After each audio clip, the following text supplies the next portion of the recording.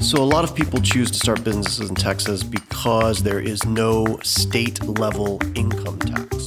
You're listening to Move Your Business to the United States with me, your host, Kevin Turley. Another thing that people cite frequently is the lower level of red tape and regulation that Texas has. Texas is very much... Here we are, day 3 of the Mount Bonnell adventure here at South by Southwest. I'm here with my other fellow Mount Bonnell adventurers, Sebastian Sorborn and Emmett Glynn. We're walking down, what street is this, Sebastian? Cesar Chavez. Cesar Chavez, right beside the conference center. You can hear the traffic, you can hear the people. Everything is buzzing today. That's the key word around here, buzz. Emmett, tell me what you really thought about yesterday. What was the highlight for you? Yesterday we had an opportunity to meet a load of Irish, German and English entrepreneurs bringing their products over to the US, and so it was really good fun to meet them, interview them. We did some filming. Check out the YouTube page, you can find all those interviews there, and it was really nice to just be part of this network and community. Yes, I agree. The meeting of the young entrepreneurs was quite something yesterday. Sebastian, you interviewed a lot of the German clientele yesterday. They were quite something. Yeah, I think we had a good time meeting entrepreneurs from Berlin and very clever people with sophisticated business ideas such as 3D printing of human tissue. It was incredible. I learned a lot and was really inspired and impressed. Today, it's more of the same. The one thing we're learning about South by Southwest is to expect the unexpected. You just never know what's going to happen next, who you're going to meet next, or what's around the next bend. So for now, from downtown Austin, it's over and out. Hello, it's Emmett again. I'm not only looking after the microphones and cameras on this trip, but I'm also keeping an eye on the clock, as the guys have organised several sit-downs with influential figures at this week's South by Southwest Festival. Today, we've got to head over to the Hilton, where, perched on a balcony, we're sat with Ray Salter, the organiser of a festival much the same as South by Southwest, but in New Zealand. Listen in as we learn about New Zealand and what's involved in creating a world event like South by in Austin, Texas. I'm Ray Salter. I'm CEO of Wellington X, which is a festival company that we're establishing in 2019, later this year. So, Ray, we met in South by Southwest. In fact, we were sitting together listening to Malcolm Gladwell, of all people, talking about driverless cars for some reason. And you let slip that you were going to do a South by Down Under. Yeah, we're taking some inspiration from it. Our interest is looking at the crossover between tech, film, design and music rather than necessarily them being separate streams. What we find is a lot of these professions or disciplines are quite siloed. They spend a lot of time talking to themselves or each other rather than getting inspiration across different sectors. So we're very interested in the intersection between those four areas. It's really the whole creative sector we're interested in. Ray, we're going to dig a bit more into that at the moment, but I'm just fascinated about how the process works, that somebody starts to think that maybe they could do a South by in another place. So let's start at the beginning. When did you first come to South by Southwest? This is our third time we've been here. We came in 2014 to have a look round. We basically didn't know our way around, so only really took about 20% of what we could have done. We've subsequently learned. We were here last year and mastered to a certain extent the South by experience, and this year we're really making the most of it. Mastering the South by experience. I know exactly, this is my first time here, and I know exactly what that means. I feel like it's all passing me by. I feel like I'm in the river and the debris is going past me and I'm not really keeping up. What about you, Sebastian? No, I mean, I feel exactly the same. I mean, it's kind of overwhelming. I mean, in a positive way, overwhelming, but so much is going on. And simply the people you meet here and the conversations, that you can have. There are so many that there's barely time to attend any of the events. I mean, we didn't attend that many events so far, right? But then the days are full from morning, to evening. You fall into bed exhausted. again in a good way. So the days are very full, and I know exactly what you mean. So, South by Down Under, or what is its official title? The WLGX?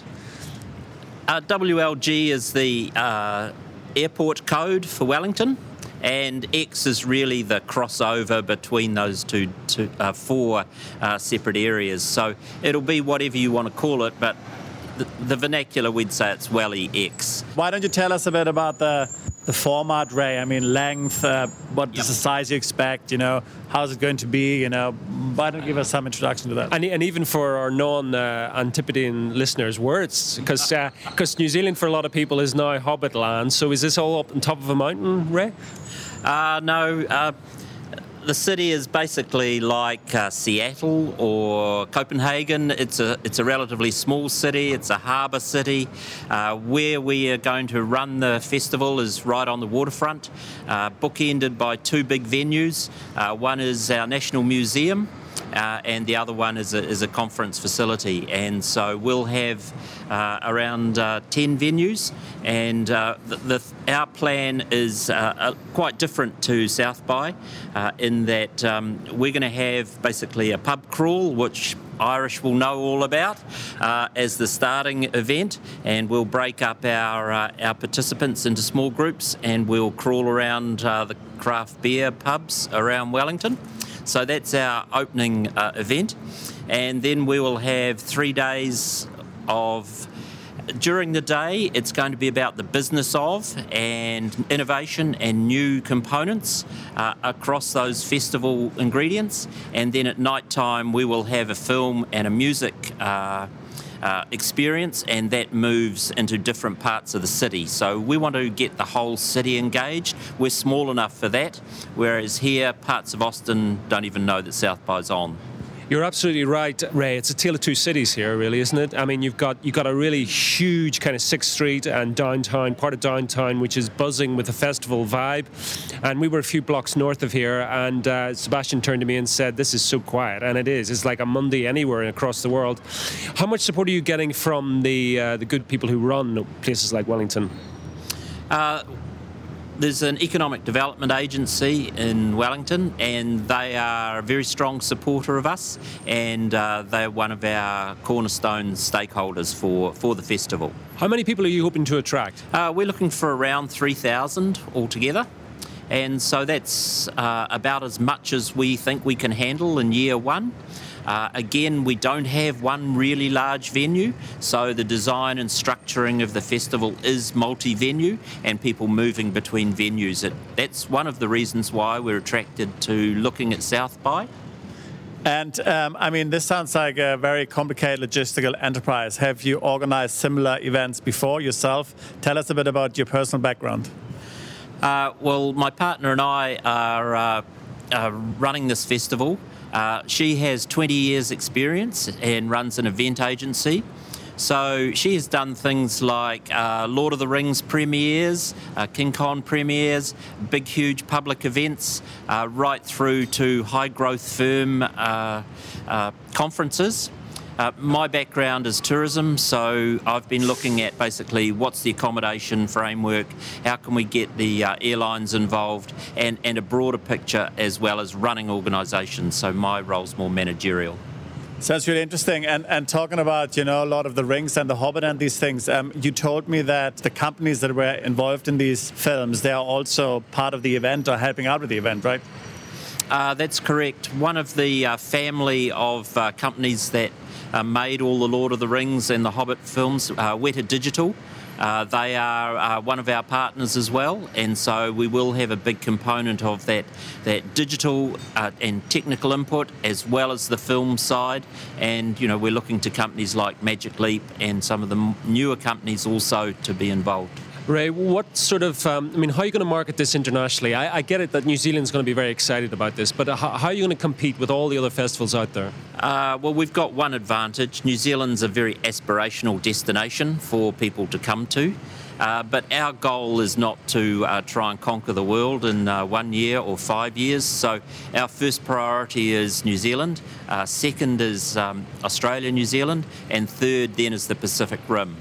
We would love to have lots of Europeans come, but that's a way off for us. And who have you got lined up? I know it's happening in September this year, if I'm correct. Who's your sort of keynote speakers that you've got lined up? We've got half a dozen. A couple to mention would be Noni Della Pena, and she's the godmother of VR. We've got Mark Moore from Uber Elevate, so we're going to have a bit of a conversation about flying taxis. And so people like that, we're talking to probably half a dozen others out of the US, but we're also very keen to get some European contributors. Otherwise, it's a bit bilateral rather than multilateral. So, Sebastian, you fancy that? Yeah, definitely. Yeah, sure. I need to think about what I would be able to talk to a New Zealand audience, But yeah, of course. Well, I presume a New Zealand audience is like a South by audience. I mean, you're going to have curious minds, you're going to have intellectuals, you're going to have people that are at the cutting edge and open to new possibilities. Absolutely. There's 60 New Zealanders here at South by. Having a look round and really sort of learning or actually assessing where technology's at here. I don't think as a country we're behind in any particular area. If you take space, for example, Rocket Lab is already putting CubeSats into space from New Zealand. There's other companies that are at the leading edge or possibly the bleeding edge, and then there's others that we're really keen to learn from as well.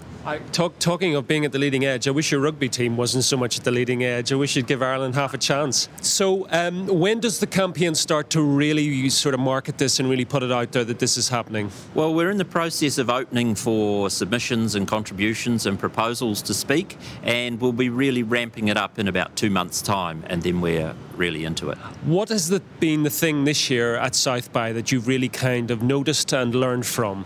I think the big thing that we've noticed this time, there's really two things. One is the continued concern around the sort of social environment that technology operates within.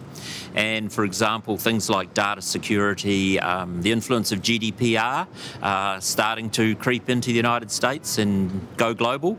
I think the other thing that's I've noticed this time in particular is AI is becoming ubiquitous and embedded in applications much more and becoming far more sophisticated software packages or applications. Would you agree with that, Sebastian?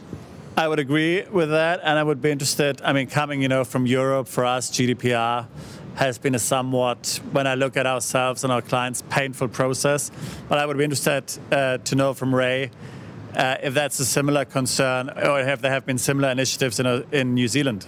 There haven't yet, but of course some of our companies have Europeans on their databases, and so there has been sort of a proto-application of GDPR for a number of users, but we haven't had into New Zealand a legislative requirement in the same way as GDPR. I can see that this is certainly, spreading through the rest of the world. There's a strong community in the US, mainly in California, I believe, to start similar initiatives in the US, and then I'm sure also in New Zealand. One other question raised. So our audience is predominantly from Europe. So why do you think a European entrepreneur should consider attending your festival? Well, there's things like Agritech, where we're vitally interested in where the leading edge is and what's happening in terms of innovation. Tourism's our biggest export earner, but then in aggregate, agriculture is our largest export earner. So we're investing heavily in that. And so there's plenty of opportunity for shared learning and interchange between Europe and New Zealand in particular. I think the other side of it is what we've observed historically is that we're a good test market for innovation and application. We're an early adopter of many things, and we're a small, fairly homogeneous market. So people can and have tested applications and technologies in New Zealand. Hi. You're listening to Move Your Business to the United States. Just a quick word from our sponsors, Mount Bonnell Advisors. The people there have been advising clients on moving stateside for years. For all your needs, both business and practical, head over to mountbonnell.com to find out more. Thanks for listening.